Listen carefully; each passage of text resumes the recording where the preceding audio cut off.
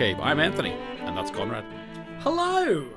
We've done it this week, Conrad. Well, how are you been? How are you Back on top. I'm well, thank you. I'm shaken to my core by this episode of 1899, and I cannot wait to discuss it. Yeah, as many characters were shaken to their core here. So yes, without any further ado then, just subscribe, guys. We've got lots of stuff coming. I'm also going to have a couple of 1899 videos releasing soon. Also, I've got the Dark Explained video, 3 years on, cooking away. I didn't actually mention that to Conrad, but I am cooking away. As well as that, watching lots of other stuff as well. So keep tuned in. I'm sure Conrad has some more things up his sleeve, and we will see you. I don't know. This is not the end of the episode. What am I doing, Conrad? You just you're promoting. This is what's called a call to action, okay? And that's what you're doing. Subscribe, hit the bell. We actually are really bad at doing them, and you might our subscribers might also know that we just I can't be bothered going through the podcast and putting in mid-roll ads in correct times, so I just don't put any in. Like we are very lazy here at the Culture Cave, and I'm sure you're thankful for it. But anyway, without any further ado, let's get into Conrad's pre-thoughts. Hello, welcome to the frozen north, where things are so cold that I am wearing my dressing gown over my regular day clothes. So do not adjust your sets. I am not coming to you from bed. This is just how I dress now, and will continue to dress until things improve. So, 1899.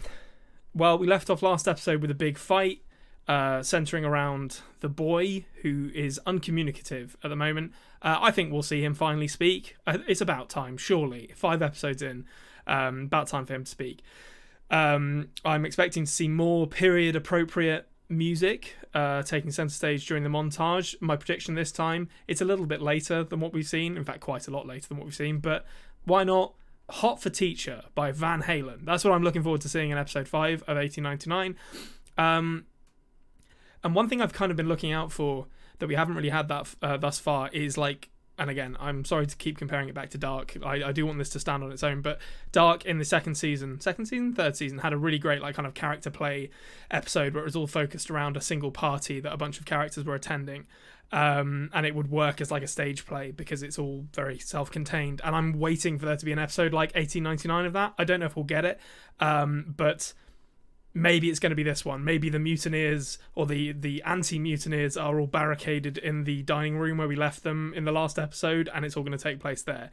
So, those are my predictions for the episode. Let's see how wrong I am. Hey, you. Yeah. You. Do you like 1899?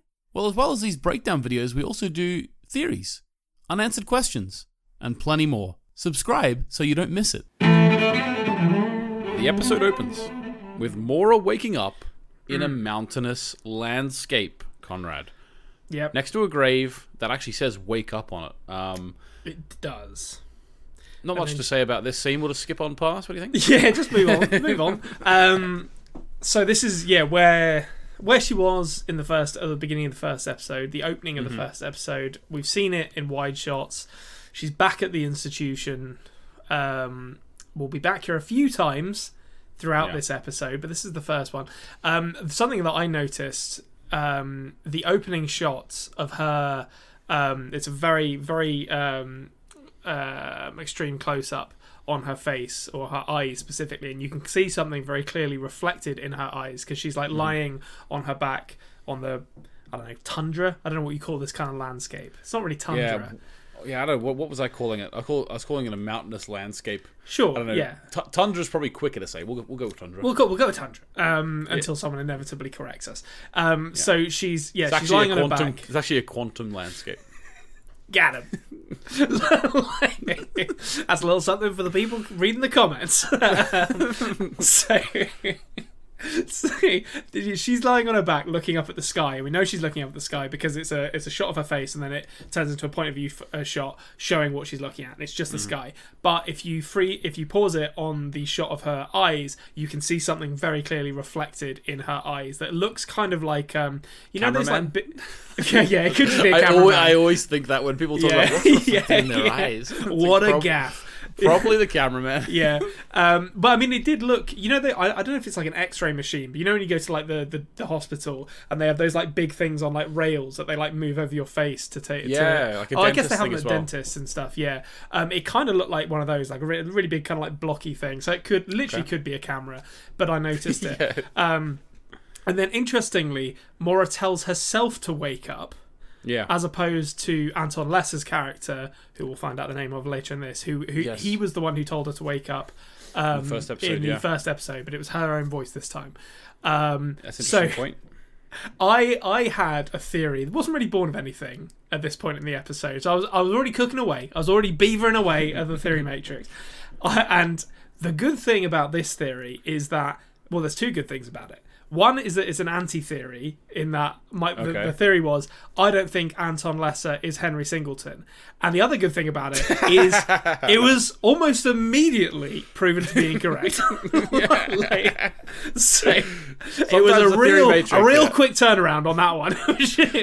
Sometimes the theory matrix makes us wait for months to get the answer. Yeah. This time it's born fruit straight away, or not born fruit straight away. Yeah, and if anyone was like accusing me of cheating by coming up with theories and that are correct in the same episode, I did think about removing this. I'll be honest. There was a moment where the devil on my shoulder was like, "Should I just get rid of that one?" But I left it in there, and it's in the theory matrix. Immediately marked as wrong.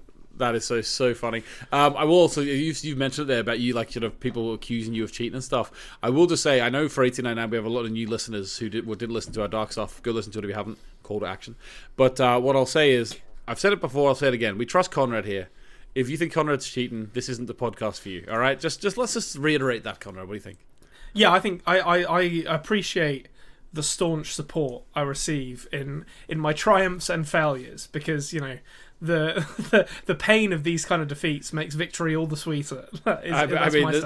There's no chance. There's no chance someone who was cheating would come up with alien bug monsters in dark. So let's just always remember that, and we'll just move on. Okay. I'm not gonna say it now, but there's something that happens at the end of this episode that is gonna make me revisit something I said in jest on the last podcast we did before this one.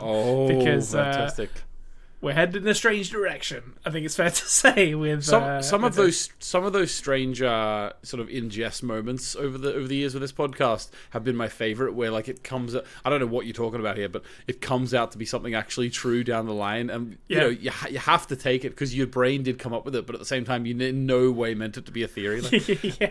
So I'm looking forward to seeing what that is. Okay, so have we covered everything here? We do sort of get a repeat of the dialogue from the first episode where who we now know as Henry Singleton says he was on the Prometheus. No, sorry, Maura's saying this to him. He was on the Prometheus, found what you were doing on these ships.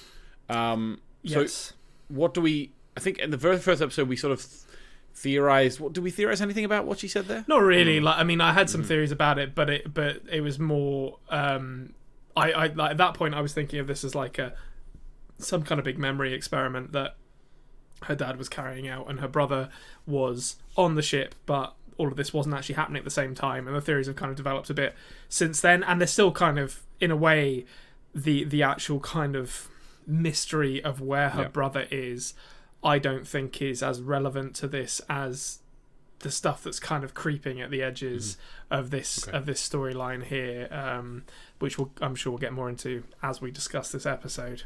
Yes, we will. Okay, so wakes up in the dining room, but as you say, with herself saying to wake up. They lock the boy in the cupboard. He can't enjoy that. That's not like, come on. He can't enjoy that. So he's in the cupboard. Now, I did find that funny. Like, that was one of my laugh out loud moments, and it's actually something that happens off camera. But I just laughed my head off at the idea of like Maura collapsing and going to sleep into this like sort of wasteland dream she's in or whatever, but then they all immediately grab the boy, shove him back in the cupboard. Quick, just get that boy in the cupboard now. There's a reason he was in there. Like we don't want to admit the mutineers are right about this one, but let's take some steps to protect ourselves. There's something going on. So Ike says, we'll let the boy out, or not. He didn't say let him out, but he says first you have to tell me why your name's on the Prometheus passenger list. Obviously she doesn't do that. And the episode title, The Calling, comes up.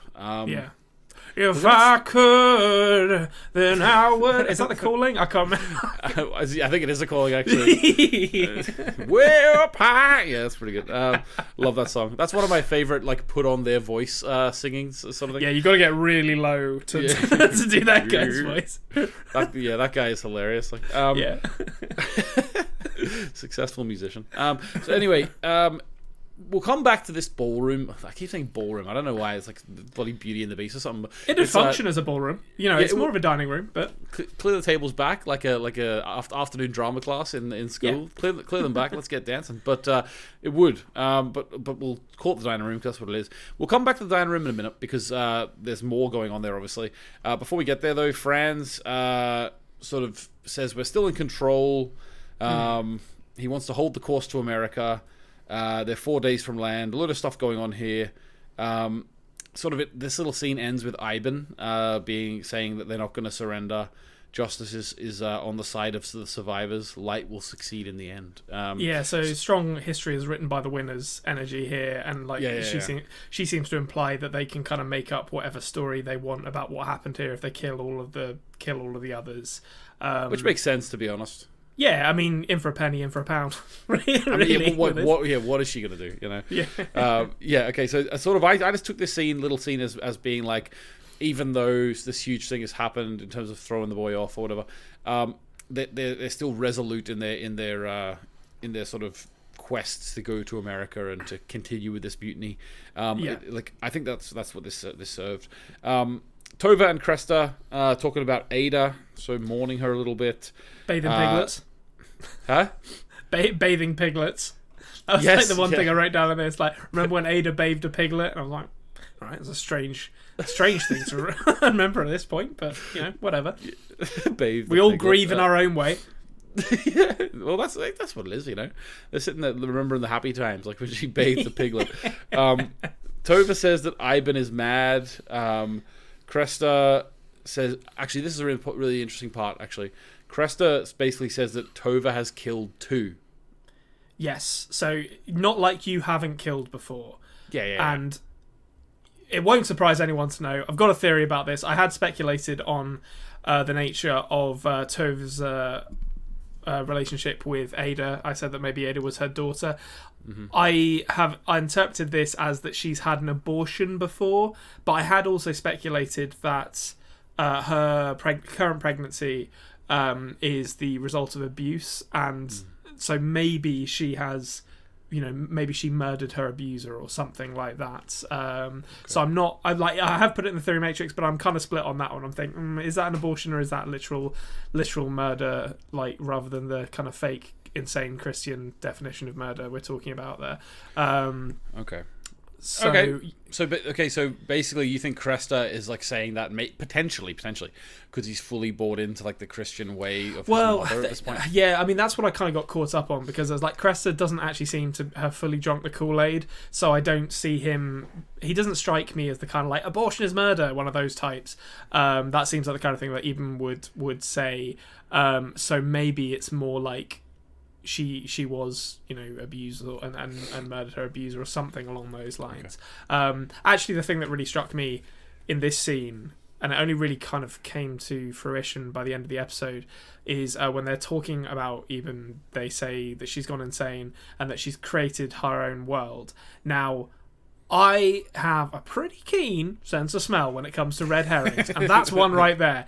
But hidden within that red herring is a grain of truth, which is that this episode features what I think is a pretty singular focus on a woman who has perhaps created her own world and has disappeared into it. And it's not Eben. And I think most people will know where that's going, but we'll discuss that as it comes up later in the episode. Mm-hmm, yes, we will get to Clemence later. Breadcrumbs. So, Mrs. Wilson! Is that a name? Yeah. Virginia. Virginia. So I don't know. I mentioned everything, right? But like the engine room, the little machine in the engine room lights up. We see it through the hole in the door. Starts whirring away. Kind of reminded me of like one of the holes in like a kitchen in a restaurant store. Don't know why. Just did. Gordon Ramsay's way in there. Anyway, so actually, Lucien and Clemence are here now. Yep. Now, not for the first time. Not for the first time in this series, Conrad. I was thinking of Les Miserables here, because basically we've got Jean Valjean. Lucien has masqueraded as an upperclassman. Didn't quite become the mayor like Jean Valjean did. Yeah. But this is definitely this moment where he's like, "I'm Jean Valjean," right? So basically, Lucien pretended to be the lieutenant. We already knew that, but it made him be able to convince Clemence's father that he had land and all this sort of stuff, and that's how he managed to marry Clemence. Yeah, he's got an uncle in Marseille, apparently, which they both admit is not real. And we talked in the last couple of episodes about certain characters having their backstories kind of shaded in, so to speak. And Laurent gets a bit here with him saying that he feels like Laurent. Do you say Laurent? I did just call him Laurent. What is his name now? I've just Lucien. Lucien Laurent. Where did I get that from? I've Laurent Robert. Robert. Yeah, I wrote that down and then I read it and I was like, that's not his name, and I know we were talking call about me up on that. we were talking about one Pablo Angel the other day. Now we're talking about Laurent Robert. 2000s Premier League coming through. Fantastic, fantastic Manchester United centre back. Lucien. I've not. The weird thing about that is I've written his name down as Lucien later in my notes. So the name Laurent is pop. Is that the name of the uncle in Marseille? Maybe. I don't know what's happened there, but either way, Lucien / Laurent, maybe maybe another character that we're unaware of, another a nom de plume of Lucien. See if it comes out in like season 3 that Lucien was actually born with the name Laurent. People are gonna be like, "What is going on?" So many points in the theory matrix for that.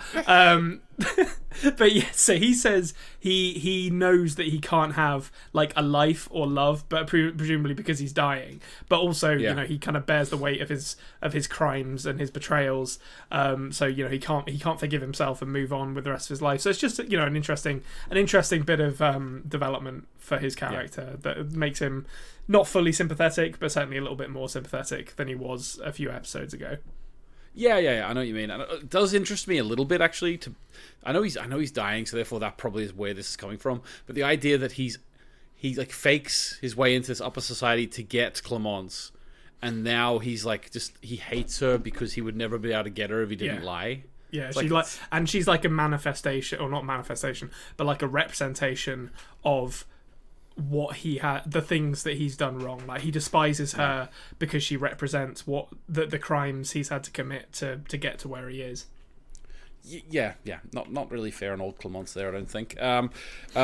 Okay, so Tova joins Ike's crew. So she basically jumps ship in the mutiny. I couldn't believe this. I couldn't believe this. Like I speculated in my pre-show thoughts that this was going to be like the chamber play episode, like how in Dark season 2 there's the party episode, where it kind of would work as a stage play because it's all happening in a very kind of like self-contained environment.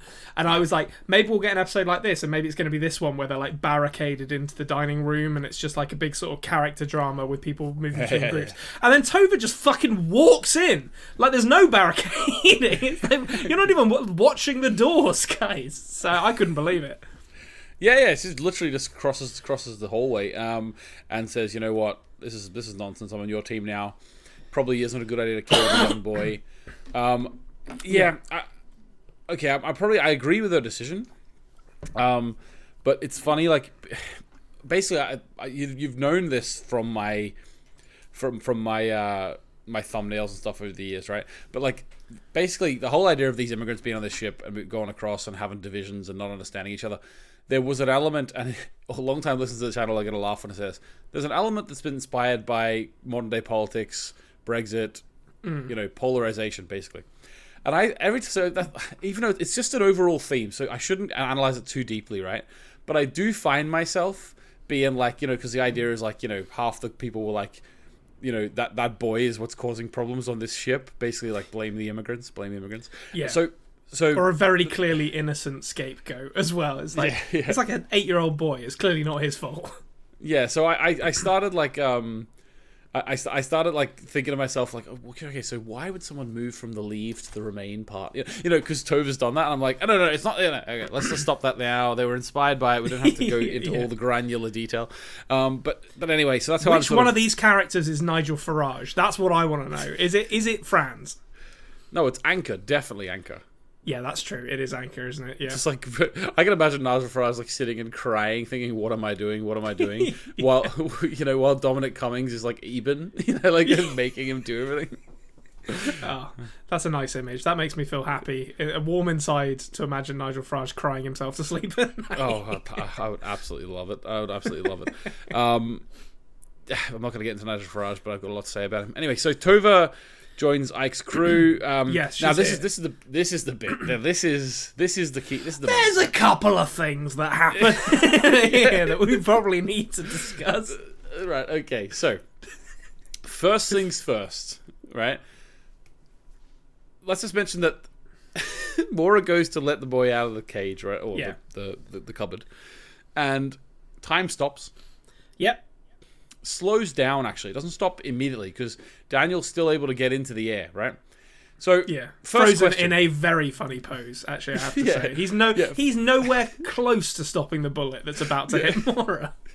Yeah, that's why my first question is, what was Daniel doing there? Because I know it looks fun. I know it looks cool whenever you're frozen, but what was the thought process? He's like, well, okay, so if we're really breaking this down, Daniel knows what the boy can do because they have discussions later in this episode that reveal that they're pretty much working on the same wavelength. So, if he knows what the boy can do, he knows he's nowhere close to stopping this bullet. But he's got to put in a good show for Mora to be like, look, I'm on your side here. So he's throwing himself at it. But it's like that time that like John Terry, do you remember when he like dived in front of a shot, but he did it like a fish because he didn't want to put his hands up to give away a handball. Yeah. So he kind of like just like did that along the floor. That's what he's doing. It's a desperate attempt. He knows it's not going to work, but it's performative.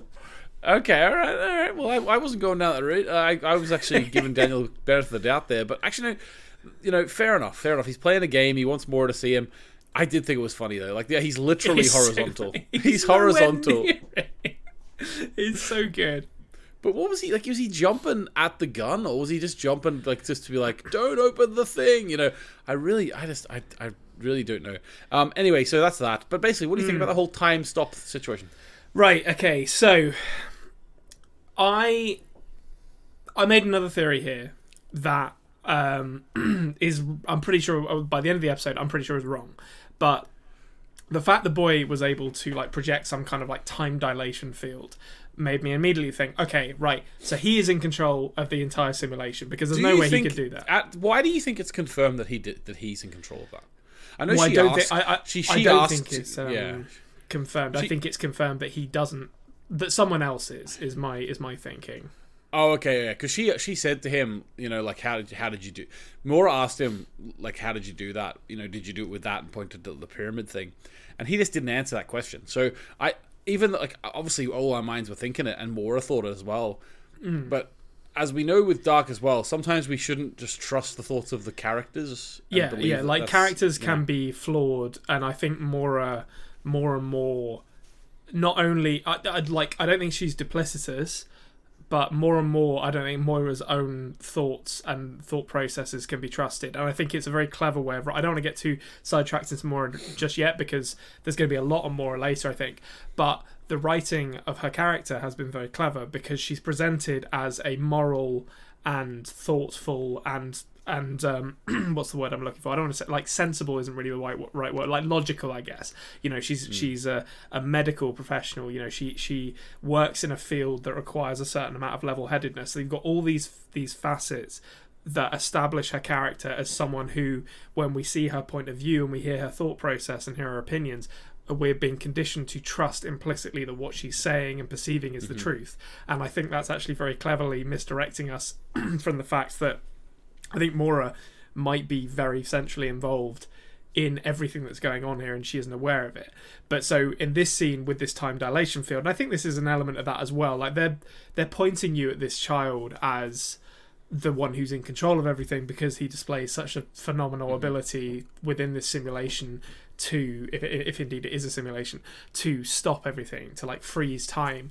But so we've talked a lot about like computer science, and from a programming perspective, that isn't actually definitively true. Like this could have been the result of like a poorly handled error, for instance. Like it's not necessarily like the boy could be exploiting it, but it's not necessarily him having such control over the simulation that he can actually stop it, so much as exploiting another bug, basically.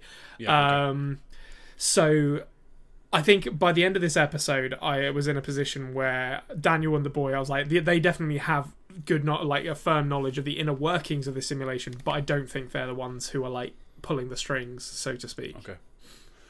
Okay. Do you think obviously you've implied certain things there, but if you're implying those certain things, which we'll talk about later, like I'm interested to know like what you think the role of like Henry is, for example. So I'm sure we'll get into the meat of it later. Yes. So we'll get to Henry. Don't you worry about that. We'll get to Henry. The only other thing I want to say about this scene, actually, I've got one big thing for this scene, including like when the alarm begins to go off in a second. But before we get to the alarm, as the time dilation kind of field takes effect, Ramiro just issues this like really, really like guttural like what? Like in Portuguese, and it's very succinct, and it made me laugh. Just like that's the right response, I would say, to this happening. That's brilliant. Okay, yeah. So whenever it all starts again, and like sort of the time starts again, they're gone because Mora takes the boy away. Now, Daniel here, very interesting to me. Daniel seems to be manipulating things with his little device and stuff the whole way through the season so far. But at this point, it really struck me. Whenever Mora and the boy were gone, he looked terrified. Yeah, like he looked like this is exactly what he didn't want to happen. Did you note that about him there? Yeah, it definitely did seem to be the case in the way it was being performed, and that. Having just said it's the performance of the actor, like it doesn't actually seem performative from a character standpoint, because Mora seems like the person that he is most interested in. He doesn't really seem to give a shit about how everyone else feels about him, so there's no reason for him to put on this like performance. So yeah, again, another instance of like these two know how this works and they know how to manipulate elements of it, but there's definitely things going wrong with whatever their plan is that implies they're not these all-powerful beings who have, significant control. Okay. Interesting. We then get the what I like to call the classic Brexit line. Daniel says, "We need to take back control." Yep. Yep. Yes. And they're going, well, I mean, control is taken back shortly after this, but probably not by who he'd like it to have been taken back by. I'll say that much for it. Okay. Sirens start. Then we also get like a metronome ticking, right? Yeah. And all the people, there's a load of people on the boat, start walking to that ticking. Some main characters. Yes. And they walk and throw themselves off the side of the ship. Now, there are individual character moments we can talk about, but overall, what was your reaction to this? It was amazing. So in terms of like the actual spectacle from beginning to end, it's very grim. It's fantastically dark, and it comes out of not nowhere, because they've kind of set up elements of this. But this is like this real kind of this overwhelming display of control over these people that I really, really love. Now, you've mentioned something there that's okay. It's a classic mistake, Anthony, is what you've made there. Sorry. I called it a metronome. What was it? You called it a metronome. No. So I think you're supposed to think it's a metronome, because it's like, well, this is set in 1899. Of course it's a metronome. What else would it be? And I was thinking, computer processors have clocks in them. They do. And that's literally what clock speed means. So it's definitely, I think, meant to evoke this image of the metronome and these people marching out in lockstep.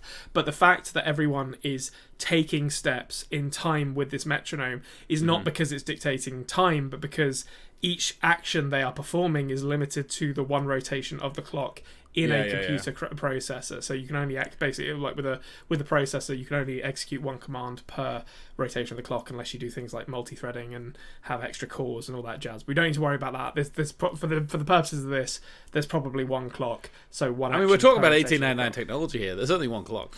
Well, exactly. Yeah, yeah. They probably don't know. Well, I mean, we'll see. By the end of this episode, who knows? The gloves are off. So the people marching off, so that's theory number one, is that the clock that we're hearing here is a literal computer processor, and these rotations of that clock are executing commands that are commanding these people to march off. Now, the people who are marching off, this is theory number two here, are, I think, aspects of the program, not real people. So, and that includes Ling Yi's mum, that includes Cresta, that includes Dr. Dickhead, all of those people who march off, and Mrs. Wilson, who we'll come to later, they are not real people. Within the context of the simulation, it doesn't really matter, because I hope and I think that 1899 is going to probably get into some Blade Runner territory, and like, well, what is the difference in a real person and someone who exists within this simulation? Like, is there a difference? What is consciousness? All that good stuff. But I think this is clearly delineating those who are projections of human minds, possessed of real human bodies, and those who are programs within the simulation. And I think that's like something that we're gonna maybe see more of in this hopefully in this season, but definitely in this show as it goes on, is these two groups of humans and non-humans, I guess. Interesting. Okay, so your theory, to sum it up, is that there are everyone who's sort of still on the boat, except potentially Mrs. Wilson, is a real person who's plugged into some sort of simulation, and we have everyone else who walked over the side is actually a computer program. Are you going to extend that and even say that you think the people who Daniel's already switched off are computer programs, or are they real people? I think they're all. Yeah, I think everyone he's switched off is probably a computer program as well. I don't think he could do it to a real person. He did say sorry when he switched off Ada. Why would he do that if it was a computer program? That's true, but I mean that gets into, the morality of AI versus human consciousness, I guess. If that is indeed the direction they go in, like if Daniel has a functional understanding of how this simulation works, he may have arrived at a kind of point of having empathy or sympathy for the computer programs within the simulation because they are functionally identical to humans. So maybe it's that, but I could also just be wrong. Okay, like maybe he's killing people. Maybe we're assuming he's an awful lot here. This is the real boat. And, yes, real, that's true. Real stuff going on. Yes, okay. I will say on Reddit I saw someone post. Now, everyone enjoy the show in your own way, right? But I don't. When a man switches off a little girl, and then you've watched the whole series and then go to Reddit and say, just one question I had: why did Daniel say sorry when he switched off Ada? I was like, I don't know what's going on in that person's mind. I've seen that question on the subreddit about 8 times. People just like, the only question they have from the whole series is, why did Daniel say sorry to Ada? It's like, he's turning off a little girl. Like, what's... Yeah. The only one? Yeah. No other questions? I mean, it might... it could just be as simple as, like... I don't know, like, if you put like, a perfect... recreation of a little girl in front of me, and were able to categorically promise me that she would feel no pain and that she wasn't actually a real person, and that she it was all just this very elaborate reconstruction of what is quote unquote real, and then gave me a gun and told me to kill them. Wouldn't make it easy. Like, it wouldn't make it an easy thing to do. That's the answer to that. I think is that it's maybe just like basic level human empathy to be like, I don't feel comfortable doing this. When I was like 17 or something, a bird flew into our window, and it was like, it broke its neck and stuff, and it was like, I think it was those blood and everything, and this thing just wasn't going to survive, and it was so, and I felt really sad dropping a shoe on it, right? I dropped a shoe on the bird. I had to put it out of its misery, right? I don't know why I couldn't swing the shoe, right? So Yeah. I was like, you know couldn't, what? but you couldn't exert force. Yeah, I was like, I'll go up to the second floor.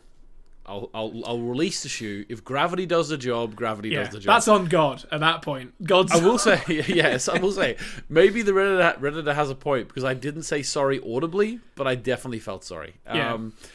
But anyway, you live and you learn, Conrad. You live and you learn. Yes. Well, I was going to say the thing I was really sorry about here is that the comedy double act isn't real. The comedy double act is gone, and that's One of them- that's a loss. I don't Garlic think. Man. Yeah, Landon. I don't think we'll. I don't know if we'll ever recover from that. So to be you're honest. saying within this program, it has like programmed in that this man should wear garlic around his neck. Yeah, that's like a method. Apply garlic within the class of Landon is what we're seeing here. And Cresta. Yeah, Cresta's gone, and I like the thing that really bakes my noodle. To quote the Matrix, it seems like an appropriate time to quote the Matrix. Is why for all of this. That's the thing that I really was thinking about throughout this episode. Like, what end does this serve for the people or person in control of the simulation? And I don't know the answer yet. Except perhaps to force those who are left into some kind of action. But it's. Yeah, that's like one of the overriding thoughts I had after this, was just like, what does this do? Where does this put us? Yeah. Okay. It's definitely a big action in it. I think there's also some talk later on. We'll get there. Whenever Daniel is trying to turn off the machine down in the engine room, saying that he needs to reset it, otherwise it's all going to start again. That's what he says. Yes. Or turn it off, otherwise it's all going to start again. So the idea is that something about this machine is going to reset the simulation, and in a way, these people or AIs or whatever they are, whatever you think they are, had to sort of end and die in order to start the simulation again. Or maybe that's just like the end of the process, like sort of programming that comes into play. But anyway, yeah. So we'll touch on that a little bit later as well. I'm not going to talk in particular about all the different little characters' reactions. You know, there's a lot of characters who are shocked and horrified by people going over the side, as you would be. As you would be. And the one thing I will actually say before we move on from it, the wide shot of the Kerberos with like just the bodies like pouring over the edge. What a shot! Yeah. I thought that was really cool. Yeah, I thought that was really cool too. There'll be definitely room on these lifeboats for the men, unlike in Titanic. Yeah, they'll be roomy. They'll be like 2 people to each one at this rate. I mean, forget about the could the door hold 2 people argument. They're gonna have a boat each. These ones. Yeah, you can put a bed on that thing. Like you'll be fine. Little dining room, everything.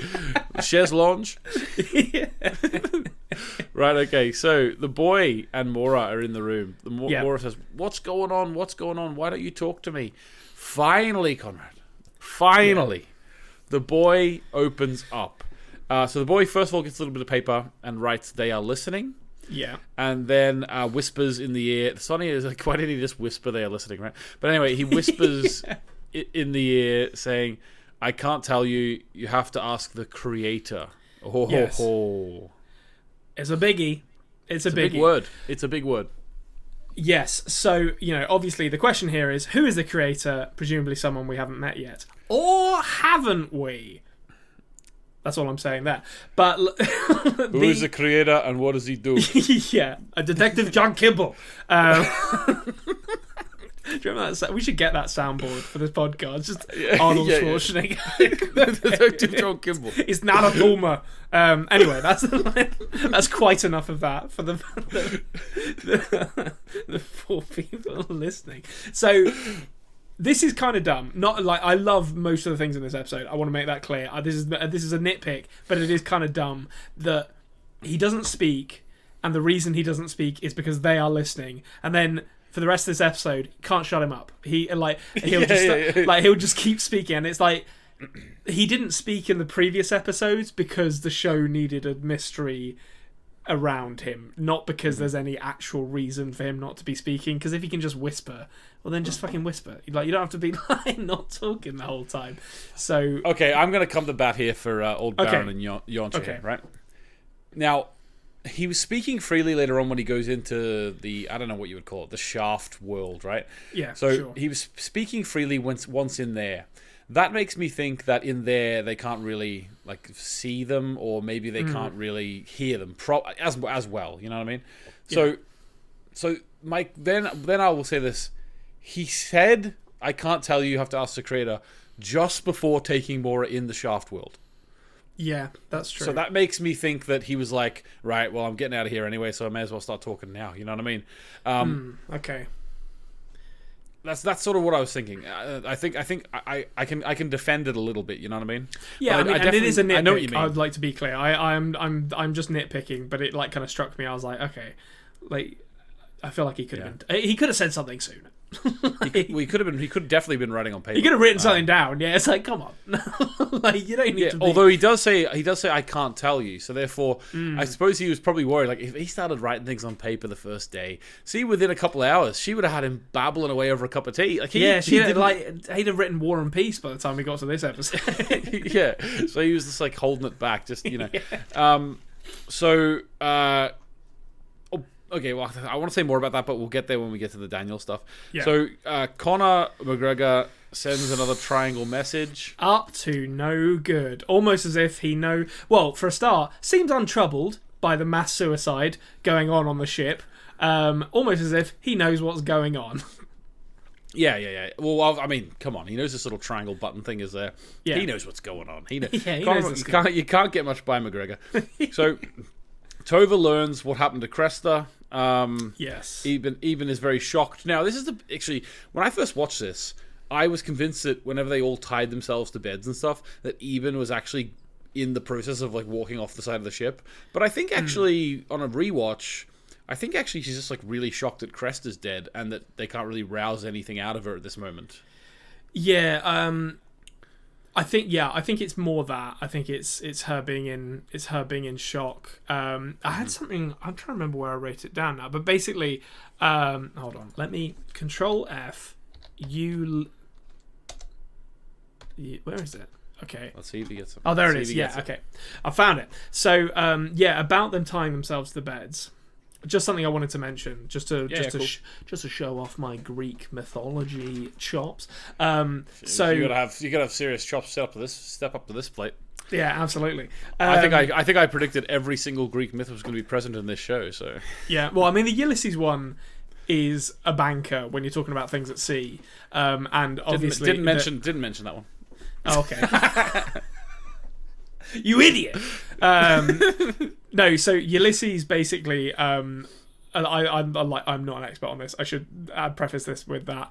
But he when him and his crew sail past the sirens, they put wax in their ears and strap themselves to like the masts of their ship, so as not to be drawn in by the sirens. And I did very much love the imagery literal of sirens. sirens. Exactly. Yeah, and the image of the crew, the surviving crew and mutineers, like binding themselves to something so as not to be drawn in by this. Which, I mean, if we follow that through, it does imply that they would have also been affected by the commands of the clock. But they didn't confirm, like in the morning or whatever, whenever it all stopped. They didn't confirm or deny. They didn't show anything about like them being tranced and then trying to walk. No, yeah. So there's none of that. We didn't actually see any of that. So yeah, but yeah. So I mean, talking about like the crew's kind of meeting after they've like after Cresta has died. Yeah, there's like. It's really just shock, I think. And it's an interesting term for Eben as well, actually, at that point, because I didn't expect her character to like have the like facade of control and power broken so quickly after she like rose to prominence in the show. But it's literally like the next episode. It's like, oh, your son's dead and you're ruined as a result of this. So it'll be interesting to see how she comes back from this.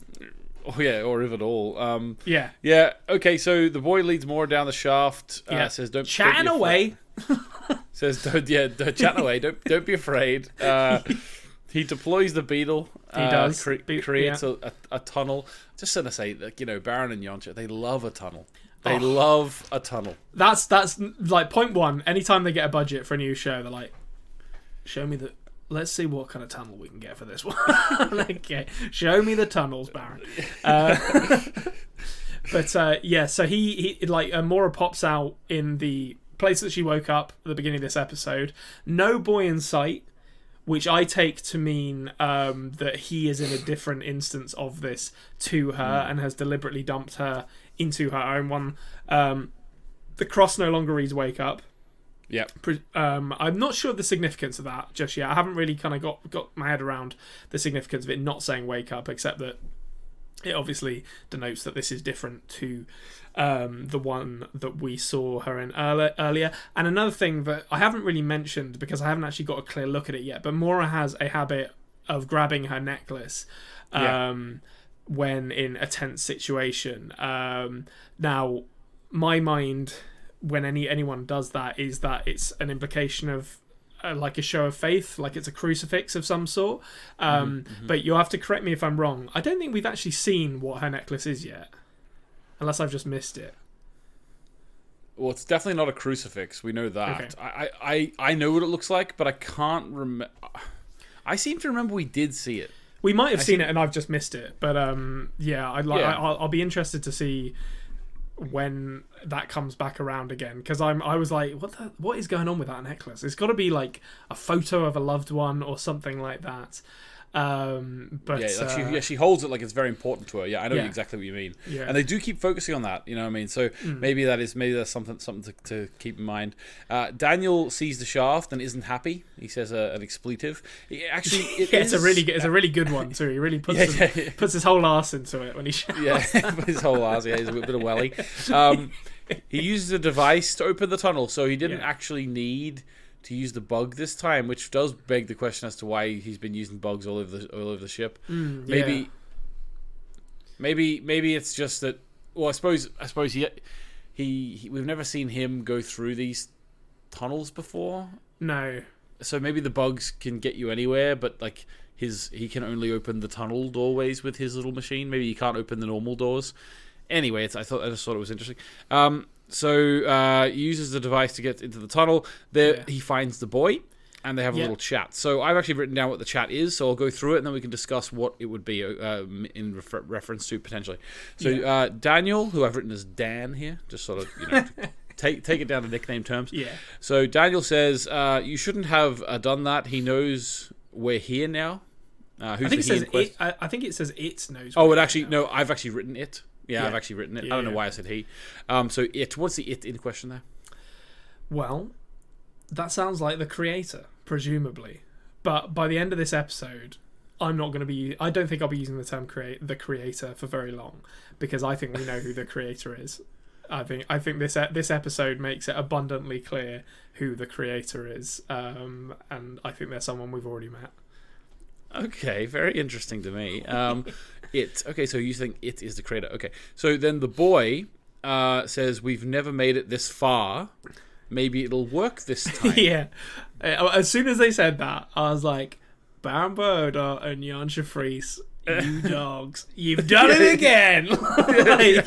It's it's not quite the same thing as Dark, but it was just like, all right, I see what we're doing here. A little loop, perhaps, that we might be stuck in. In fact, actually, that was one of my video 1899 and Dark is like the characters, having the idea that there's like cycles and loops and stuff. Yeah. Definitely a similarity. Also talking about, but like they've talked about like restarting it again. Yeah. We've seen a ship.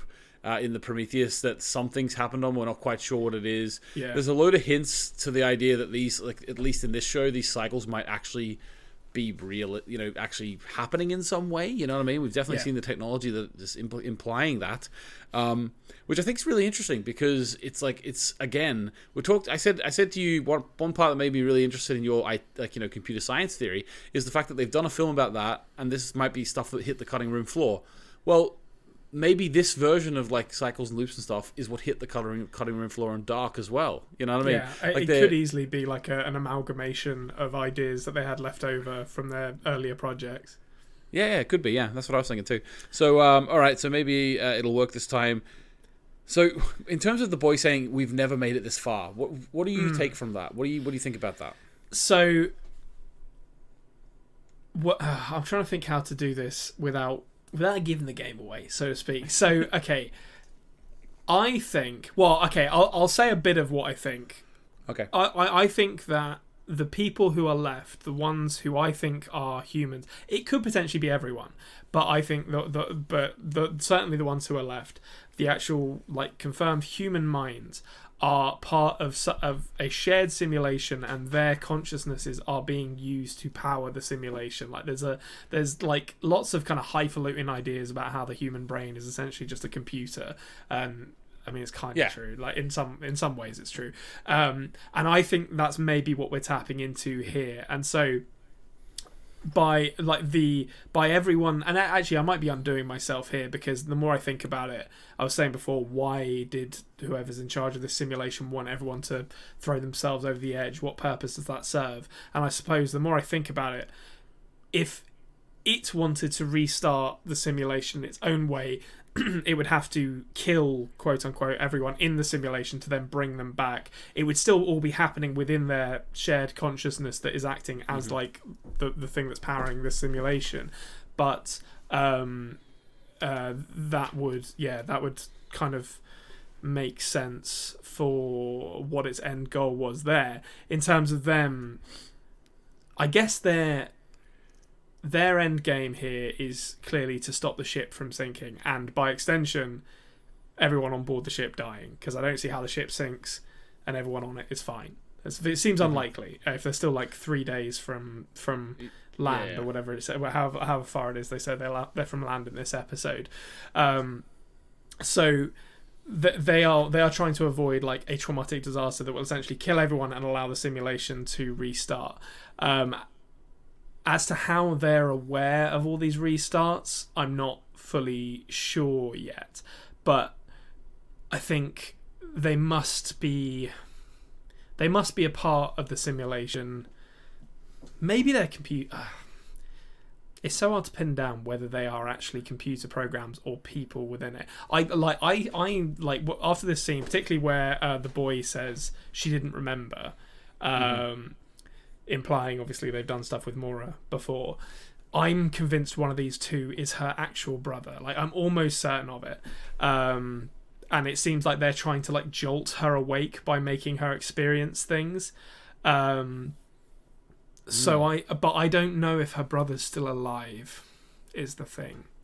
I wonder if one of these two is her brother. I actually said it early on that I think they're both the same person. I'm not like super confident on that now, but I wonder if one of them's her brother and is a projection of Mora's own memories of her brother, who is dead and maybe died in a shipwreck or something like that, who is trying to help her escape this simulation by making her realise her role within it, which is as much as I can say without fully giving away what my theory is that will become clear in the next couple of scenes. Okay. Oh, okay. Interesting. Yeah. So that's. Yeah. Okay. So I'm really trying to reject the idea of just skipping to your main theory here, because you got me really interested in it. But yes, that was a nice little bit of breadcrumbs for us, Connor. Thank you. There's a couple of small things here. So people start tying themselves up. So Angel and Ramiro, first of all, Angel is like singing to himself, going mad. He's panicking. He's panicking. He doesn't want to go back to jail or whatever. Also, there's more to panic about now, isn't there? Lucian and Jerome fight, and then Jerome ties them up, which was dead on of him. It was kind of very, very, very kind of him. So the rest tie themselves up, and then Adam Driver gets a message. Yes, and it says "sink ship again." Yeah, not specific. Again, although there's only one ship in play this time. There's only one ship there this time, yeah, exactly. But his is actually in Morse code as well. Or maybe they mean like the Olek Ling Yi ship. You know, everyone's shipping them together. Oh, maybe. Sink it. That's awful. Sink that ship. Love it. That's one for the Zoomers out there. Like, 2 men in their 30s trying to appeal to like 19-year-olds. Listen, that's half of my job is trying to appeal to that's true, teenagers. You gotta stay on the pulse, Conrad. You gotta stay on the pulse. I haven't been on the pulse for so long that I've become cool again. I think that's what's happened to me. Yeah. And I'm right back on the way out, and it'll be another 20 years before I'm there again. Yeah. You've escaped being chuggy by being so chuggy you weren't chuggy anymore. Yeah, exactly. That's exactly what's happened, and I fully understand what that means. Yeah. Okay. Right, moving swiftly on to more sort of 30-year-old talk here. Daniel goes to the machine. We get the comedy guy. I don't know what actually the name of the comedy guy still alive is, but we'll call him comedy guy. He starts questioning him. I don't know why Daniel just take a second. Yeah. And properly tell this guy to leave him alone. There's so many instances of this, like where Ike doesn't like talk Franz through his plans and stuff. It's like, just take the 30 seconds, like have the conversation, be like, look, the ship is sinking, you need to go above decks or whatever. But he's basically like, fuck off, I don't want to hurt you. And then this guy, admittedly, is an idiot. He like tries to beat Daniel to death because he thinks he might be a wolf, which is like, yeah, absolutely mental. It's definitely not true. That he's not a wolf. I'm sure. You're one of them. He's right.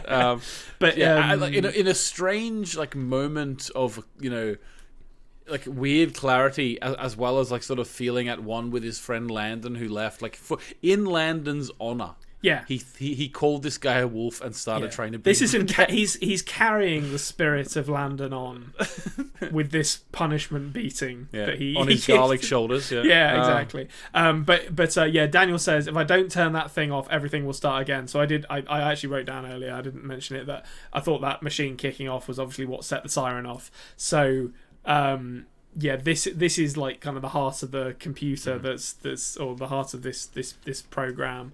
Now I think and this is like we're getting into the weeds here. Not like there's a couple of scenes with Mora coming up, but we'll fully get into it. So I'll talk about it fully there. But there's a thing in databases, like a querying of databases called a Cartesian product, where essentially you produce an infinite loop of results because you mess up something in your query, and it's essentially like a recursive loop. Like it will always run and it will keep running and it will never be able to stop itself until eventually like you'll get like a memory failure or something and the entire thing will fall over.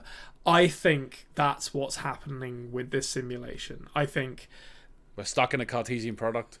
Well, yeah, like it's basically this is a simulation made of the built from the combined consciousnesses of all the people who are within it, and it has been running for so long that the person who is in, or the thing that is in control of the simulation, doesn't even remember why it's running anymore because it's just stuck in this recursive loop, and that is Daniel and the boys' goal, is to break them out of it. And I think that it's unclear how long they've been doing this for, but it could be like potentially hundreds of years or thousands of years. It's madness to think about. So Daniel and the boy are like sort of like IT guys who've been brought in to try and fix the problem. Yeah, exactly. Yeah, Daniel is essentially my self-insert into this role. I'm just like, okay, I know, I understand exactly how this feels, Daniel. Yeah. So, let me Google that for you. Yeah, exactly. I'm gonna go to Stack Overflow and figure out how to sort this shit out. Okay. Brilliant. Okay, as you said, we do have a couple of more things coming up here. So Mora approaches room 1011, which has been her room over sort of on the boat as well as in this asylum or whatever you would call this place. What did you call it earlier? You had a nice name for it. Institution, I believe. We'll call it an institution. Sure. Institution sounds like somewhere like a guy called Henry Singleton would work. So Mora approaches room 1011. Now I'm not a big what do you call it, George Orwell buff, right? But I know that room 101 is something to do with 1984. Is that right? I have read 1984, but I honestly couldn't tell you what room 101 is in it. It's just a Frank Skinner BBC vehicle. Yeah, I think, but... exactly. It's where you chuck things when you don't like them. That's what I remember. So this maybe is some sort of reference to that, but I'm not up on Orwell. I know 100% we've got some listeners who have read that book and know exactly what that is. I really need to read that book, but maybe Let me know in the comments what you think. A little call to action there. The only thing I remember about 1984 is the fictional leader of the resistance is called Goldberg, and I read it when I was about 16 years old, and I was like, that's great. Bill Goldberg, leader of the resistance. You can always hear the music and see the smoke before you see him walk into the room. Yeah, he wasn't a great leader of the resistance because everyone knew who he was. Yeah, knew what he was coming. So okay, Mora basically is in the room, turns around and sees her father, says, yes. Where is it? Where did you hide it? Where is it? Where did you hide it? Yeah. Then Mora says, doesn't answer the question, just says, where is Kieran? Yeah. And Dad says, you aren't asking all of the right, I didn't write it, I wrote writing. You aren't asking all of the right questions. Now, I love that dialogue there. These creators really, really are meticulous with the dialogue. The idea that you aren't asking all of the right questions implies to me that we're asking some of the right questions here. Yeah. You know? So, right, okay. So you're absolutely right. Yes, so she is asking some of the right questions. The first thing I think that's worth noting here is the mansion that she's walking through doesn't look very lived in or active. It's very run down. Doesn't look very used until she gets into the room where she's accosted by Anton Lesser and his goons. Similar situation to Ike and his daughters, where he was like stepping through the chronology, if you like, of his family burning, whereas the sort of before, during, and after. Now, the light, when she steps into that room, I think she's stepping into like a different era of the mansion or institution, because the lights are on. There'd be no reason for the lights to be on if the rest of the mansion was in like the state of disrepair. Or if this room's in the same state of disrepair as the rest of the mansion. So, yeah, brother's name's Kieran. Where does she hide it? This is all important stuff for Mora. Important stuff for her character, and I think we're going to find out more about it as the show goes on. I don't think this is as important as it's making it out to be for the wider mystery of what is going on here. Okay. And I think Anton Lesser telling, or her dad, who I'm just calling Henry, like that's we find out what his name is in a second. Henry Singleton telling her that she's not asking all the right questions it's not a memory. It's something else to do with who Henry Singleton actually is. I can't really say any more of it than that. What I will say in this scene, we'll get. I think it's the next scene. We're getting there. Yeah, so what I will say for this scene is might be absolutely nothing, but I was so fucking deep in the weeds on this episode. Every single scene, I was like, "What's going on here? What's going on?" Yeah. When she comes back out of the shaft after when she goes over to the shaft after she's woken up because she gets like injected in the neck and wakes up again on the Kerberos. She goes over to look into the shaft, and there's some very suspicious like video artifacting just on the dark bit of the shaft, like the opening of the shaft, and I was like, it might just be Netflix's servers and the compression being shit, but I wouldn't put it past them to be like hiding a QR code in that. So it was at like 33:26, and when she's like checking her hands, and I tried to see if it was a QR code and tried to scan it, and I was like, no, that doesn't work. But I was also like, it's really weird that there's some video artifacting just there for that bit of the episode. So I don't know what that is, but. Take a screenshot, put it into, and like change the contrast and stuff to make it like properly readable. That'd be cool. Yeah, that's probably what you need to do to see if it is anything. But yeah, it could be nothing, but it seemed odd to me. So interesting. That would be so interesting. Okay, so I got one thing to say before we move on and probably hear your big theory, right? Okay. And this is like, I talked about my head like going down the Brexit route so much, right? But this is one where I was like stupidly going down it, and then I was like, hang on a minute, right? So wait to hear this. And I do say this for our benefit as well as for Stephen Cromie, who is our other listener from Northern Ireland, right? Okay. So earlier in the season, we had Mora being told by Daniel, Mora, that's an Irish name, but you're not Irish, okay? Now, that was really interesting to me. And now we've got a brother called Kieran, which is very much an Irish name. Yes. And Kieran, we've been told, has been gone for a long time, okay? So there was a fracture between Kieran and Mora somehow, and has been gone for a long time. Now, okay. How do I say this without offending anyone? So, we know that in Brexit, Northern Ireland became quite a big deal. in terms of that whole Brexit sort of thing, right? I'm just like throwing it out there. Kieran is the Republic of Ireland. Mora is Northern Ireland, right? The idea of like, part of the UK, but not, not part of the Republic of Ireland. Yeah. So they're siblings because, they're both on the island of Ireland. And there's something to it, Conrad. Mora's in the DUP, is what you're saying. Well, because she says, I'm not Irish. Like she agreed with Daniel that she's not Irish, so she must be in the DUP or something. But anyway, so I just thought my head was that is great. That does work, to be honest. Yeah. There was something going on there, so I was like, so we're gonna find out. Like even the idea that you're sort of implying heavily now that Mora is going to be the main focus of stuff going on, and I'm just like, well, so was Northern Ireland. It's all there, and no one can convince me it's not.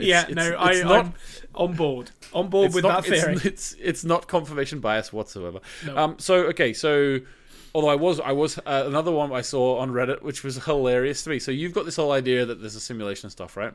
Now Kieran is also, if you wrote it out in Reddit, CIA ran. Okay, yeah. so people. That's great.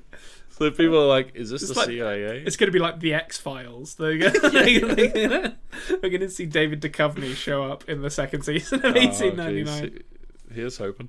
Right, okay, so next scene we get Mora gets back on the boat. She was this infected. is a doozy. Yeah, she's injected and she wakes up, on the Kerberos. Yeah, she wakes up on the Kerberos. We get Ike basically saying, how did you disappear? What's going on? She said it was the boy. Then we hear that her name is not Mora Franklin. Like I always find it interesting, like because obviously this is the part where I haven't really focused on this too much, to be honest with you, but I really have to punch the air here because I said from the start when I first saw the trailer where she was looking in the mirror and she said, "My name is Mora Franklin." I was like, only people who aren't saying their real name say their name in the mirror, right? And I've said that for months now. And people, like, I'm sure people just thought, that's a good point. But I never really got feedback from that, except for people in the comments telling me that I was wrong, okay? So I'm sure there was hundreds of people. I'm sure there was hundreds of people who just agree with me and just moved on to the next part of the video. But I never got that feedback, so I only ever got people telling me I was wrong. But, screw you. I was right. His affirmation for you, Anthony, that is a good point, actually. Yeah. But, you don't say, my name is so-and-so in the mirror unless you're pretending and, putting on an act. And I didn't spot that at all, but that makes perfect sense now. Yeah, so her name is Mora Singleton, and her father is Henry Singleton. Yeah. She thinks this must be one of his experiments because he does experiments with the brain and all this sort of stuff. He did take the 3 ships, they said, and do stuff with the ships. Now, this is the part which to be honest with you, I can't help but laugh at this because what a red herring. What a red herring. This is ridiculous. Why did they do this? On the envelope, with Henry is on the envelope, and we just all this revelation about who Henry is and what's going on, and then all of a sudden they're saying, "Oh, I thought that letter was for your father," or whatever. She goes, "Oh no, that's just me. He called me Henrietta. He called me Henriette. So Henry for short. He called me because he thought I was turning into my father. But at the same time, what was that red herring about? That was really, really ham-fisted, I thought. Well, I can tell you. I'll tell you what it's about. This is now we get to the crux of it, right? So we've talked about singletons before, and for anyone who's listening for the first time, a singleton is a class that can only be instantiated once, so it's effectively unique and it enforces its own uniqueness. And it'll be on the test. It'll be exactly. I'm taking everyone over to W3 schools after this, and we're going to do a test. So take that as read that we understand what a singleton is. There can be only one singleton. That's the important thing to understand. So her dad's name is supposedly Henry Singleton, yet here we have her name being confirmed as Henry Singleton. She sees something she has something that's addressed to Henry Singleton, and it's addressed to her.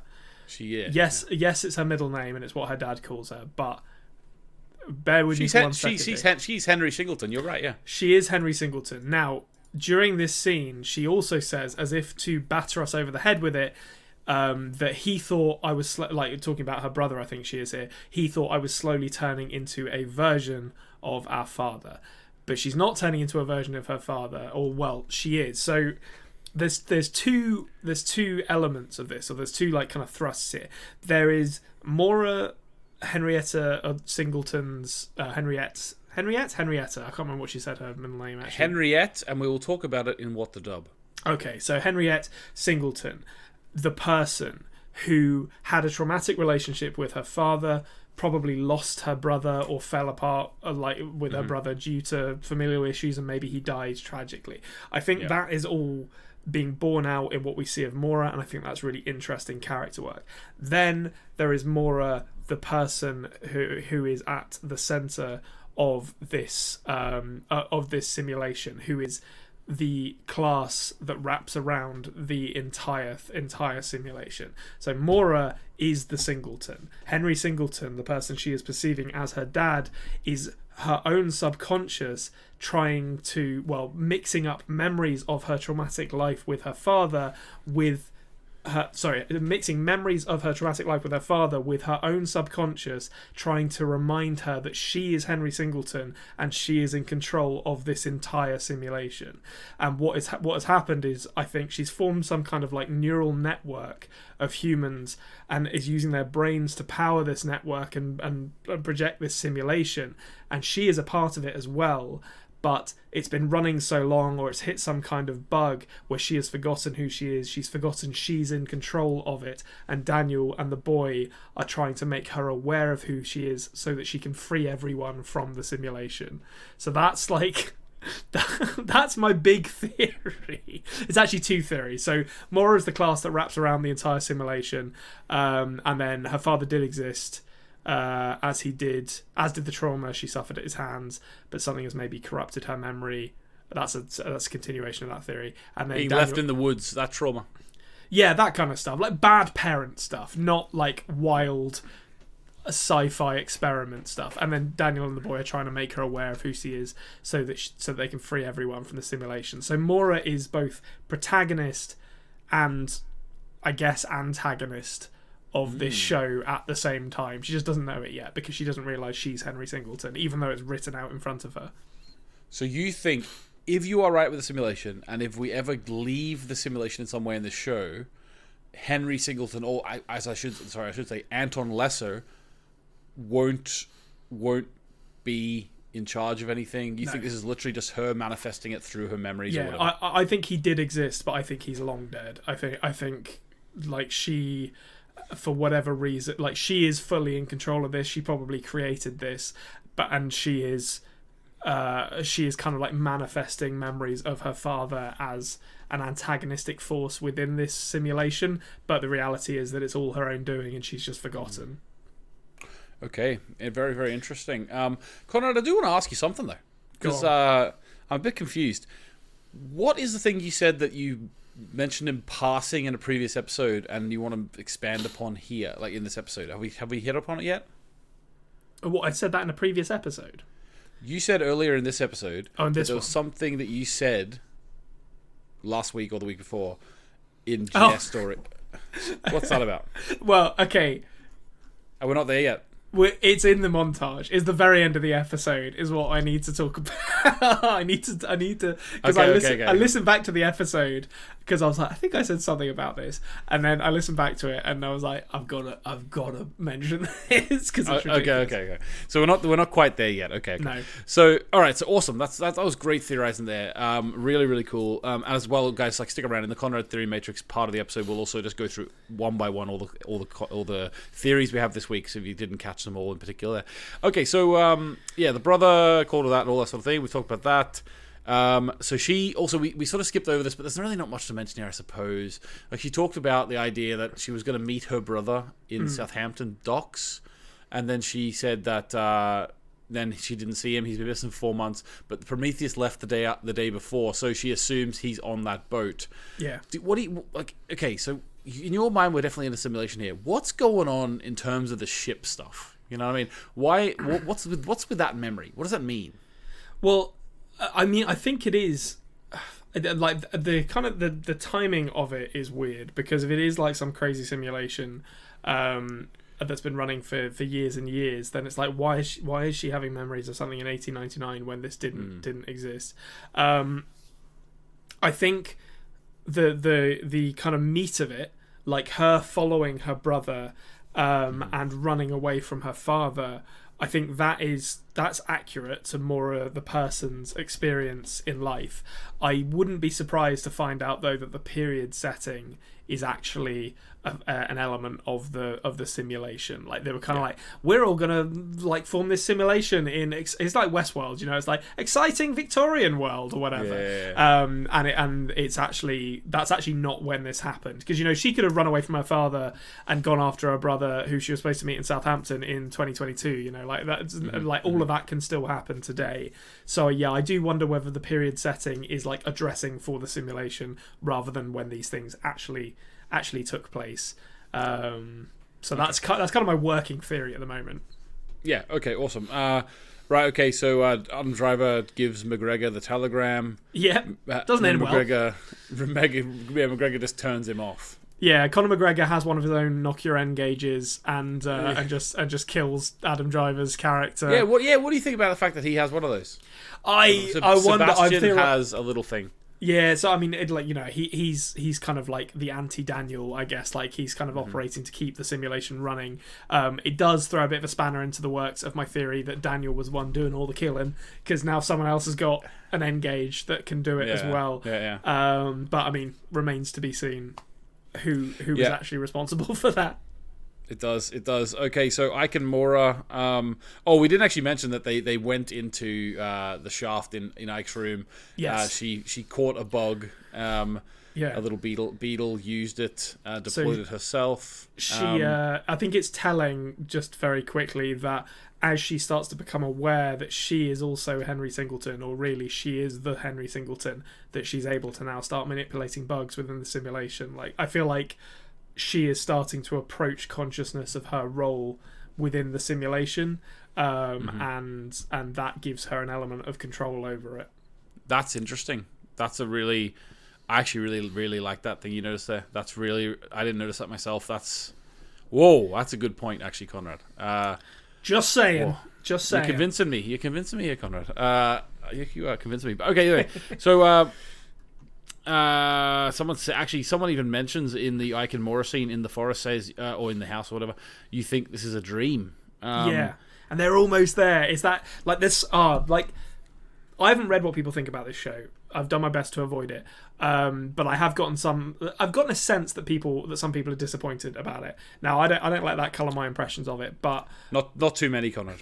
Okay, well that's good to know. But like the intricacies of the writing in this episode are so good. Like there's just, you know, Anton, like Henry Singleton saying, oh, you're not asking the right questions yet, and then them talking about this being a dream, and it's like you're almost there, you're almost at the right thing, and it's just like these scenes interplaying with each other and rewarding you for being like, oh, but he said this and now this is happening.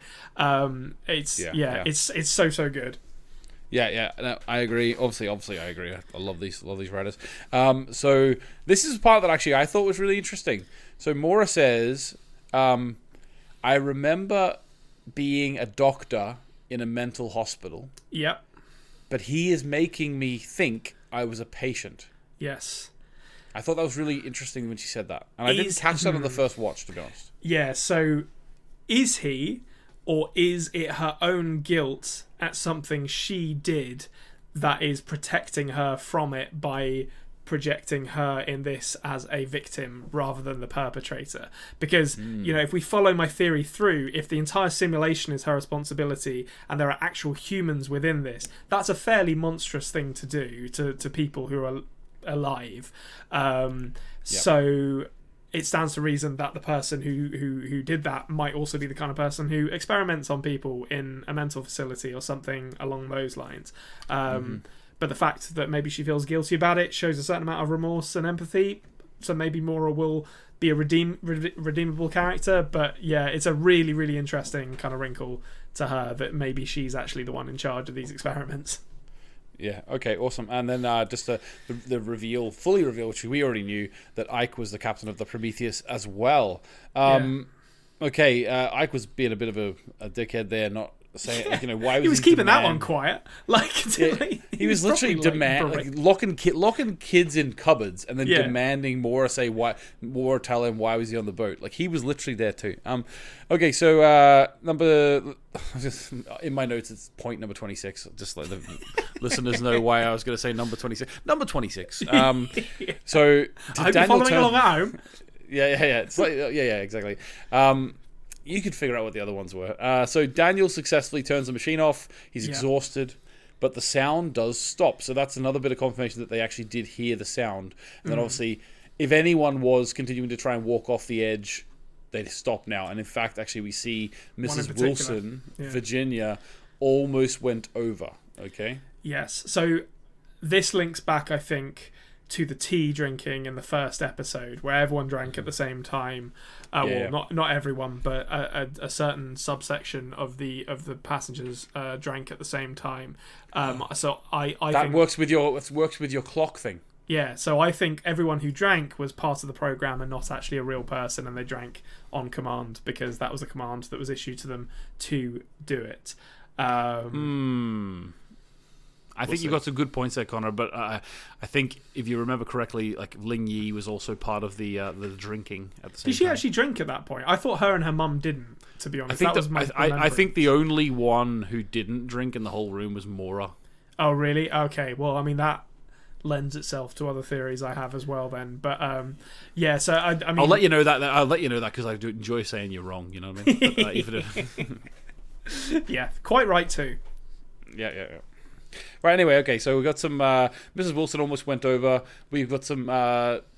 she said she had the strangest of dreams. Now, that's one question I've had about this episode when I first watched it, was why didn't anyone ask her what dream was she having? Because she was like, we're having the strangest of dreams. What were you thinking as you were walking towards the edge? I would love someone to ask her that, Yeah, well, I mean, and I think it leans into this idea that, like, this is like a dream for them in the sense that, like, when you wake up from it, you can only kind of like just grasp at the edges of what you're actually dreaming about. Like, it fades, and like they don't know what they were like. They don't understand that they're in a simulation most of the time, and this is the closest they'll ever get to it. So they probably wouldn't even think to ask those kinds of questions because it doesn't make sense to them within the context of this existence. But it would be it'd be a good question to ask if they could remember to do it.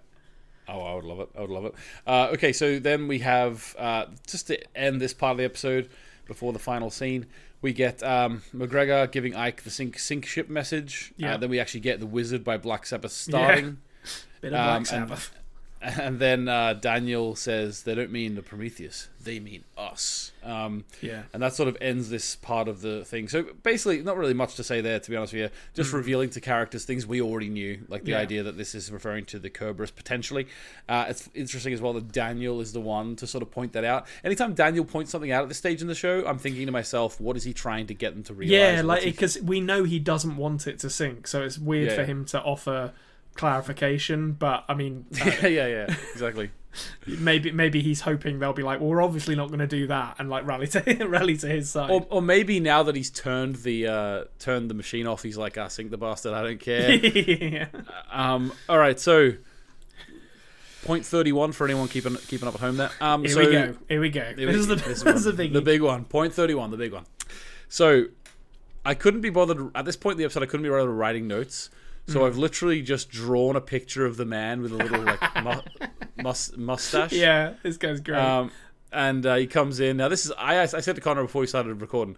This is like the only end of the I think the ship going ploop would maybe rival it a little bit, but in episode 3. But this is the only episode which I properly laughed out loud at the ending of. The idea this guy comes in and goes, "Sir, we just received a message from Project Kerberos." I think he even says Kerberos. Yeah. And he like puts the triangle message down in front of Henry Singleton. And then Henry Singleton says, "Tell him he doesn't have much time. He needs to bring me the boy." And then he goes over and looks out the window at this big black pyramid. So what do you think about this ending, Conrad? Okay, so I'm going to start small, and I'm going to build up to the bigger stuff. So small stuff.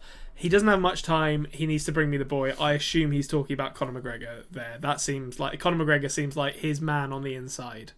Yeah, well, I think it's also kind of confirmation that what he's putting into those triangle buttons seems to be what's in front of Henry Singleton on this paper. That's what I took from it when I first watched it. Yeah. I think that's. I actually tried to decipher that triangle message as well, and it seems like cardinal directions. But like if you translate it into Morse code as like with the Dots like and as dots and dashes, dashes, it's like, but it makes no sense. It's like west, east, A N N W E A N N. It's weird. I don't understand it, but so maybe I was translating it to the wrong thing. But yeah, so he's talking to Conor McGregor. The man is dressed like his boy is dressed like a character from Star Trek: The Original Series, and I love that. It's so good. Like, I was like, there's like 70s, like late 60s, 70s technology everywhere. This is presumably the same setting that we saw those monitors in at the end of episode 2. Was it end of episode 2? Episode 3? I'm going to say something. But before you keep going, I'm going to actually bring a question to you. Go on. You said in a previous episode when you were talking about Henry Singleton being the class which wraps around, I then questioned you to say, does that mean that everything we've seen, including the Henry Singleton stuff, is within the simulation? Yeah. And you said yes. But now you're saying that Mora is the Henry Singleton and the only Henry Singleton that matters. So do you still believe that this Project Kerberos big black pyramid part is still part of the simulation? What do you think? Yes. Yeah. This is still part of the simulation. This is all. Okay. There's a whole level to this that we don't even know about yet. Like that's my stance.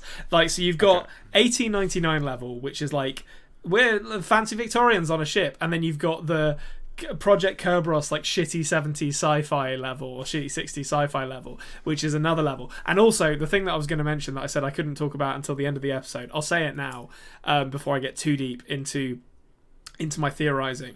We were talking in the last episode about how Andreas Pietschmann kind of gave away where they were going to be filming by saying, it's difficult to like you don't have to film in the desert or film in the mountains because we have the volume to film it.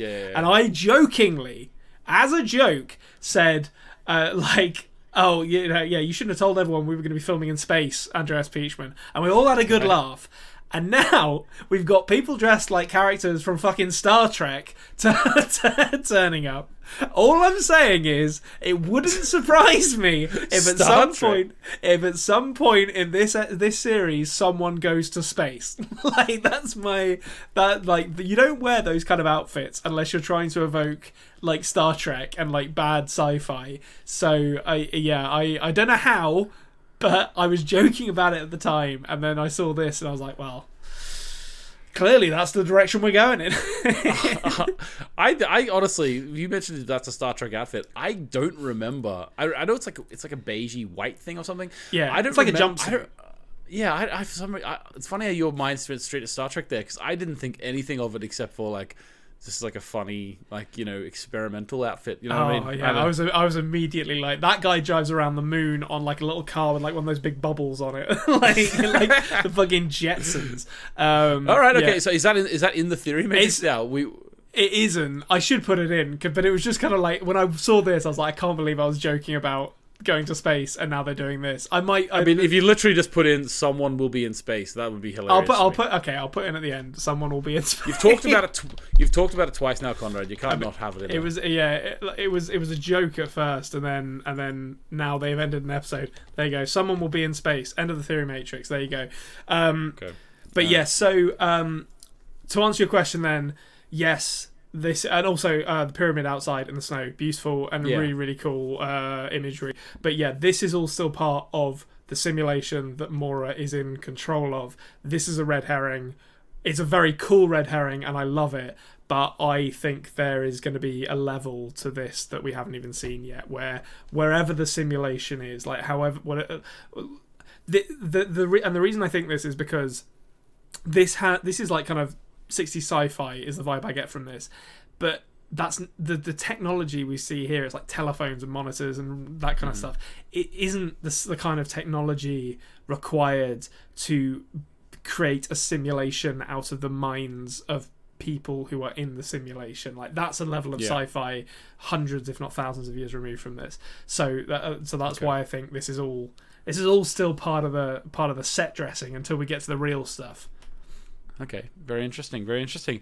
All right, Conrad, well, one more question before we go into the next Conrad Theory Matrix section. But my question is, what is going on with the pyramid? So why do these pyramids exist, or pyramid? Because I can't figure out actually whether the pyramid we saw in the opening credits of the first episode, well, not the opening credits, but the opening montage or whatever in the first episode, and this pyramid are the same. Because I don't remember actually seeing a building in that landscape with the pyramid at the beginning. No, I didn't notice one either, to be honest. So that's why in my mind there's multiple pyramids. I can't hand on heart say I've ever seen two pyramids shown to us as if they're different, but I don't remember seeing a building near the other one. So my question to you is, this pyramid here we see, Henry looks out the window over at the pyramid, like basically he's got a message from the Kerberos. He then Project Kerberos. He then goes and opens his curtain and looks at the pyramid. So what's the connection here? Well, I think the simplest answer to that is, obviously these pyramids were built by aliens. That's and I say that as a joke, but that's probably actually the case. I think, I mean, if you really want my shoot from the hip theory on that, pyramids were built by aliens. Humans discovered them, discovered technology within them that gave humanity the ability to create these kind of simulations that all of this is happening within, and memories of the pyramids, of discovery of those pyramids, is filtering through the memories of the people who are constructing the simulation into the simulation itself. So basically what you've got here is, and it's literally in front of us on screen, it's why it's so cool, is this melting pot of memories of some people's memories are taking place in 1899 Victorian times. Some people's memories are taking place in the 1960s, but the setting or the time that they're taking place is actually just set dressing, if you like. The actual things happening, so the memories of the pyramids, the memories of the abuse by Mora's father, the memories of his family burning to death, that stuff did actually happen, but it's all kind of bleeding into this simulation. So I genuinely do think that the pyramids are some kind of alien technology that has contributed to humanity learning to create this simulation. And it's, I don't know whose memories, Mora's or someone else's who worked on those pyramids, is bleeding into the simulation now. Righto, okay guys, well there it is. I think some big swings this episode. Conrad's theories have officially jumped the shark. I look forward to hearing all about these aliens next week again. Right, so having said that, let's jump into the theory matrix now.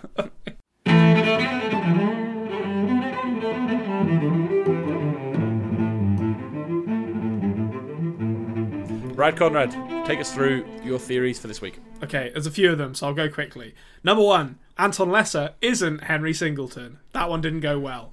Tova either had an abortion or murdered her abuser. Hedge my bets on that one. I'll let you decide when I need to be pinned down to one or the other. Okay. The boy is in control of the entire simulation. Almost immediately proven wrong, I think. But I haven't actually marked it as wrong yet, but I'm fairly sure that is wrong. The clock is the literal clock of a computer processor. Those who march off the ship to the clock are elements of the program, not real people in the simulation. Daniel or the boy are Mora's brother, Kieran. The simulation is caught in a recursive loop or Cartesian product where it will just cycle endlessly. Mora is Henry Singleton, i.e. she is the unique class that wraps around this entire simulation and controls it. Daniel and Boy are trying to make Mora aware that she is Henry Singleton and in control of the simulation so that they can free everyone from it. Anton Lesser is talking about Conor McGregor when he says he needs to bring him the boy and someone will be in space. I could also put in the pyramids are alien. Shove it in. We'll do it because we'll get to the end and do our Conrad theory matrix, mini episode, and we'll read that out and we'll piss ourselves. I will say the one where the whole thing about Mora is the class which wraps around and controls or whatever. In terms of the way that the show could reveal that. Because you mentioned the idea that she basically they're saying ask the creator, and you're I think we all know who the creator is. So basically that theory sort of amounts to Mora is said creator, yeah. Yeah, I think Mora is the creator. I don't think she remembers, but yeah, that's who. That's so who it is. If that turns out to be the case, we'll say that theory is correct then. Okay, because in terms of I don't expect them to pull out I mean, you never know. We did have a literal science explanation in Dark episode 7, season 3. Yeah. But I don't expect someone to pull out a whiteboard and say, "Listen, a class wraps around." Like, Yeah. I don't think we're going to get that. We cut to the year 2550, and Ike stands before us in a lab coat. It's like, listen, this episode's going to be a little boring, but I've got to take you through this. All right, so just bear with me. It all started with Yoncha Frieza in 2018. Yeah, it all started with a little movie called The Matrix, and then okay, awesome. Right, let's get into What the Dub. Okay, this week's What the Dub. I'm going to try and be quick because we have went quite long on this episode. Basically, I listened to this show in the dub just so I can make notes while I'm watching it and stuff. I've already watched it the first time through with the sub. Obviously, I prefer the sub. Sometimes the dub gives us hilarious moments. This moment is hilarious, but not quite because of the dub. So, basically, whenever I was watching this, right, this episode, I was going to say Henrietta, right? Yeah. So I was going to say, so Mora reveals that her middle name is Henriette. Now, I vividly remember when I first watched this that it was Henrietta, right? Yeah. Vividly. That was my memory as well, to be honest. Yeah. So I think we've been Mandela affected in like a week, but anyway. Yeah, maybe. I started listening to the dub, right? And I was like, listen to the dub, and then it was like, bing, bing, bing. She just said Henriette. I was like, oh my god, the stupid dub, right? You idiots. Absolutely ridiculous. So I wrote down a little point. What the dub? Henriette? What idiots, right? I actually literally like put a little laughing face on my notes here. Then I realized Mora speaks English. Yeah. So she wasn't dubbed. Yeah. So this week's What the Dub is me being stupid. Yeah. I thought that I had really got him. Like, so it was Henriette. I don't know why the hell I thought it was Henrietta. Henriette is a better name. Let's be honest. Like that's. I mean, I think it's probably because Henriette. I didn't think Henriette was a real name. Let's be honest. I think that's exactly the same angle I came at that from. Like Henriette's not a real name. Come on. Yeah, exactly. So. Yeah, so that's anyway. What the dub this week was all on me, guys. So sorry about that. Right, let's head into Conrad's whatever they are thoughts. Okay, wow. So there was a lot of very awesome programming stuff in that episode. A lot of food for thought. A lot of things to sink my teeth into. I'm sure we've just discussed them in the episode of the podcast that's just been, so I'm not going to rehash them, but my immediate thoughts were there's a lot going on in this episode, a lot revealed. I have to mention it here. I'm sure I've mentioned it multiple times in the episode you just listened to, but the 70s or late 60s, early 70s kind of shitty sci-fi aesthetic that we're dipping into now is something I'm a big fan of. I hope we get a lot more of that. That's great stuff. I've been saying since the first episode, I think the Kerberos is going to sink. Surely that's coming up. Episode 7 or 8, that must happen. That's got to be the big payoff for season 1. And yeah, based on where their characters are positioned throughout this episode that's just been, I'm going to say in the next episode, Conor McGregor and Daniel are just going to have a fist fight to the death on the upper decks. A mano-a-mano combat in which one of them dies. And hopefully Ramiro, with his incredibly powerful kicks, doesn't get involved, because that'll be a decider. But yeah, what an episode. Cannot wait for the next one, and I will see you all next week.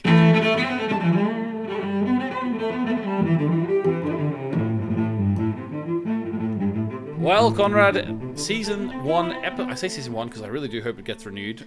It's definitely going to be renewed. Come on, the numbers are through the roof, Conrad. You wouldn't know this actually, but the viewing has it like in the last month or something. It's been number 3 on Netflix overall. It's mainly me that's doing it, I think, because I'm rewatching like every scene. I'm making an hour episode last like 3 hours.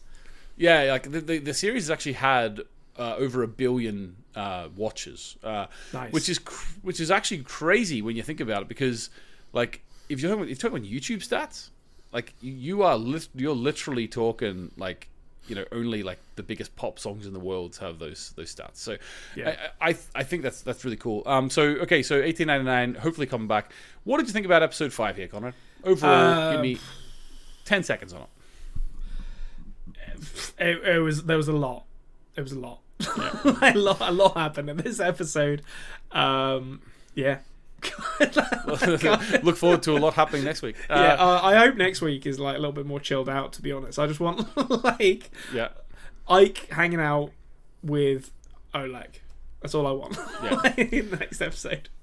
No problem at all. Well, Conrad, I know obviously people listening to this in 2 years' time, if they've just watched the show, aren't going to take anything from this. But I'm going to say Happy Christmas. We'll see everyone after Christmas. And this will be the last episode before that. Season's greetings, happy holidays, all that sort of stuff. Enjoy your time with your family, everyone. And we will see you next week. Thank you very much for watching. Subscribe, like, all that sort of stuff. Goodbye. Goodbye.